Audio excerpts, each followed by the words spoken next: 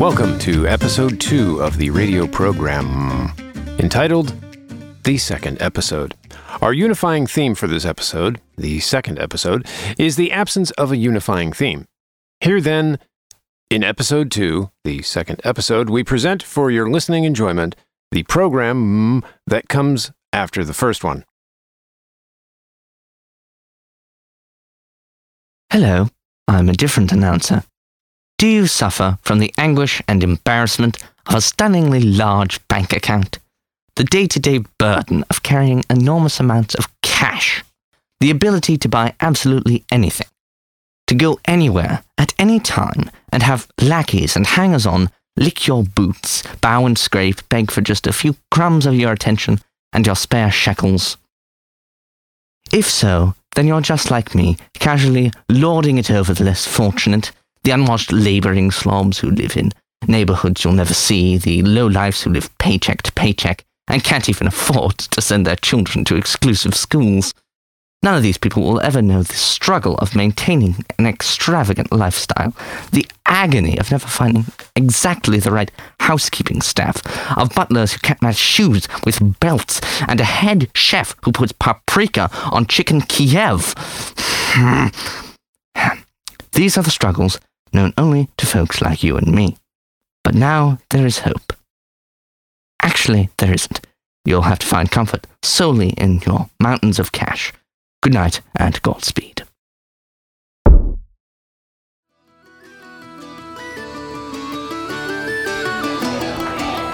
You know, Paddy, this town has really changed. I can remember the day when we didn't even lock our doors at night. Now I have to check all the doors as I walk through the village, just to make sure they're all safe and secure like. Oi, Luigi, I do the same. When I get to a door that's unlocked like, I scoop all the valuables I can carry into me bag, just for safekeeping like. There's thieves out there, don't you know? Aye, all around us. When I was a wee one, me ma and me dad not only wouldn't lock the doors, they'd leave them wide open, even in the winter. To invite in the passers-by. Aye. Me great-uncle Vladimir didn't own a door. Didn't believe in him. Windows neither. Is he the one who was robbed and then froze to death? That's the one. Terrible tragedy. Oh, did you hear about the O'Rosetti family? They run the potato restaurant down by the McRosenstein pub. Aye, that's the one. Cleaned out. Not a stick of furniture left in the place. All the potatoes, stolen. Even the clover by the walkway, nicked. Good lord, can't trust anyone these days. But it's like me dad always used to say, just before he grabbed his shillelagh. The light always sparkles brightest on Tuesdays. Ah, the things me da used to say. The wisdom he gave me. I still live by it today, even though he's gone these 20 years. You know, he would stumble into the house just before breakfast, and he'd say to me in his soft, clear, gravelly voice, "Shut your Guinness hole, you wee stupid brat." And then he'd give me the love tap on the back of me head. Still got the dent, just here. The father and son moments like brings a tear to me eye. I remember me grandfather, tall as a fresh shorn sheep, proud man. He'd take me fishing, he would, and when we was out on the boat, far away from the rest of the world, he'd give me a playful little shove. And after I struggled to get me head back above the water like, he'd cackle like a monkey and say, in a gorgeous baritone, just like when they clipped a bit off the goats, "Go and get me some fish, you little turd. I haven't eaten since Saturday last." Ah, you never forget them tender moments like, do you? No, never. Well, I'm off to murder me family. What? It's an old Gaelic expression they use in the North Country. I've never heard that one, and I'm from the North Country. Round Derry Way? Aye.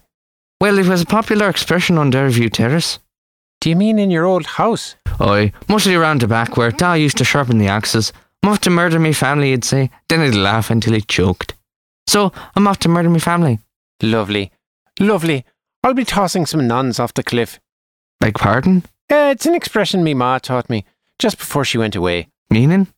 I'll be cooking up some meat pies for Sunday supper. Delightful. Let me stitch your private bits to the furnace. I'm unsure if I follow. The parish priest used to say that to us in Sunday school, like, "Pay bloody attention or I'll stitch your private bits to the furnace." It was a term of endearment. Heart of gold, that man. Wonder what became of him after he got out. I see. May the filth of 1,000 barn creatures descend on your dwelling. Old expression, is it? No. Oh, I see. Then I wish to see you hanged by your own entrails. Ah, Thank you, Paddy. It's rare to find such a good friend. Excusez-moi, monsieur, might I have your attention? Ouais. You see, you recently saw Monsieur Robespierre, my employer, a very fine guillotine. However, after several weeks of usage, my colleagues, they say it has developed a petite issue. What sort of issue? They have told to me, I have not seen it personally, the quality of the blade has ever so slightly degraded. Degraded? You see, the blade, she cuts her very cleanly in the beginning. The heads, they pop right off as if they have wings. The spectators in the first rows take bets on who will catch them. It is like a wedding bouquet.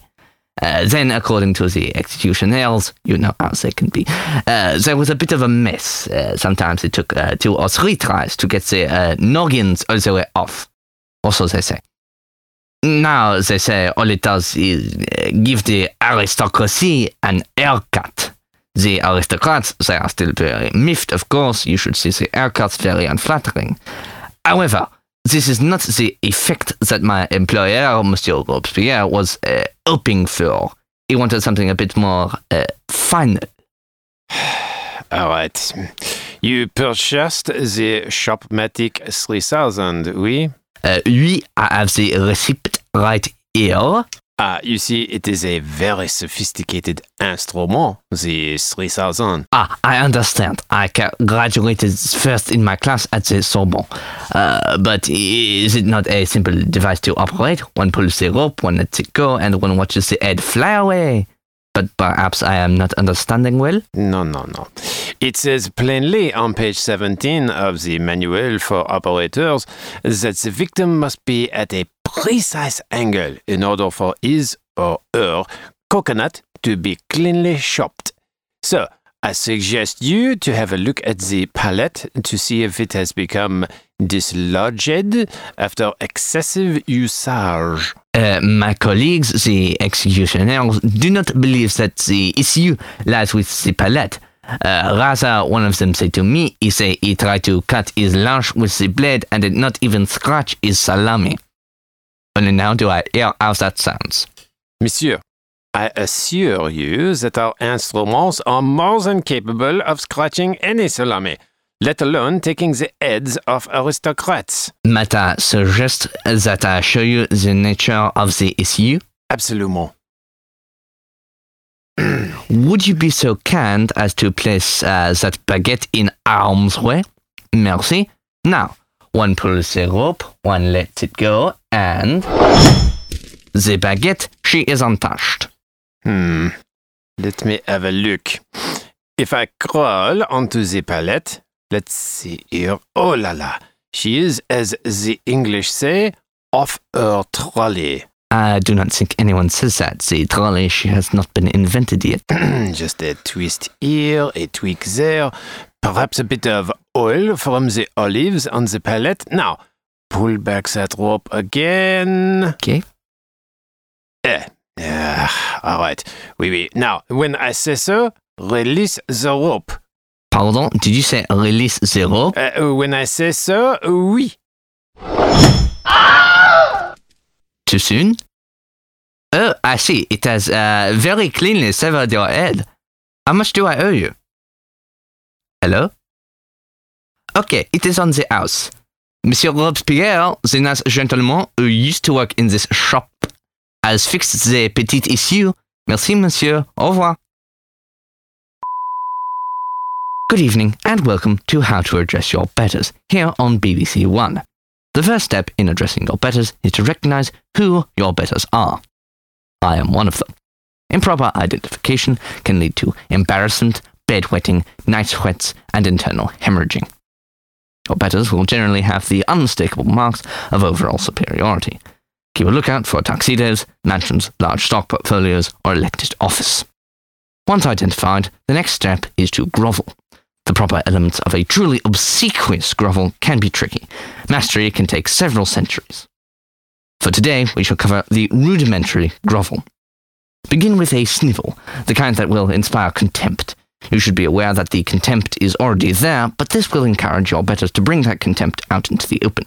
Every respectable sniffle will be accompanied by a slight quiver in the voice and a loud clearing of the nostrils every 2 to 3 words. For example, hello, my name is unimportant. Thank you for looking at me. I will leave now. At this stage, it is not uncommon for your better to kick you. Be prepared. A bit of padding around the hindquarters is always a good idea. Once on the ground, pull your arms and legs around your vital organs to protect them from further beatings. Covering yourself in filth of any description is advisable, since your betters will not want to soil their boots. Following the sniffle and the roll in whatever undesirable substance is at hand, the highly effective grovel will conclude with a reassurance of your better's superiority. This can be achieved in several ways.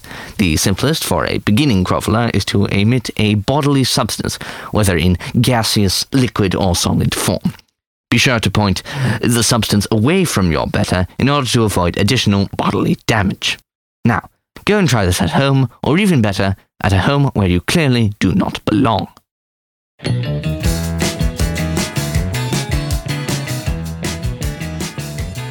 Ladies and gentlemen, step right up, get your picture taken with Jehovah. That's right, get a snapshot on your mantelpiece with the almighty creator of the universe. Isn't that blasphemy? Pay your $5, step into the tent and judge for yourself. Avert your eyes and say your prayers. Sinners will be incinerated. Wait, what? Holiest of holies here, pal. No sin allowed. Literally burned right out of your soul. Crackle, crackle. If you're feeling sinless, step right into the tent. Only $5. $5 to be burned alive? Or to get a snapshot to share with the whole family. Press it into your Bible, show it to your friends, your enemies, to people who owe you money. Nothing says pay me like a love note from the man upstairs. I thought you said he was in the tent. You want to split hairs or you want to meet Yahweh? Well, I hope I'm a good person. I think I gave to a charity last year. Okay, why not? Oh, my lord. Wait, can you get my good side? Perfect. I got it! A picture with God! Yay! What a schmuck. Picture with Jehovah. Hey, Lenny, this guy thinks he really got a picture with the Lord. Can you step inside for a minute? Yeah, sure.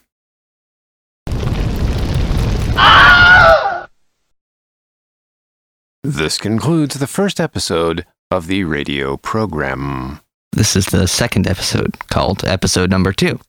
Are you sure? These episodes are awfully short. You're awfully short. And this is definitely the third episode, at the end. All right, let me try again. Ahem. Thank you for listening to this episode of the 5th episode of the radio program, Wombat Edition.